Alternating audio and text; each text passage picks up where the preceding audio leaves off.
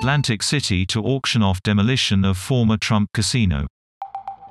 Atlantic City hopes to raise $1 million from someone keen to send off the hotel with a bang.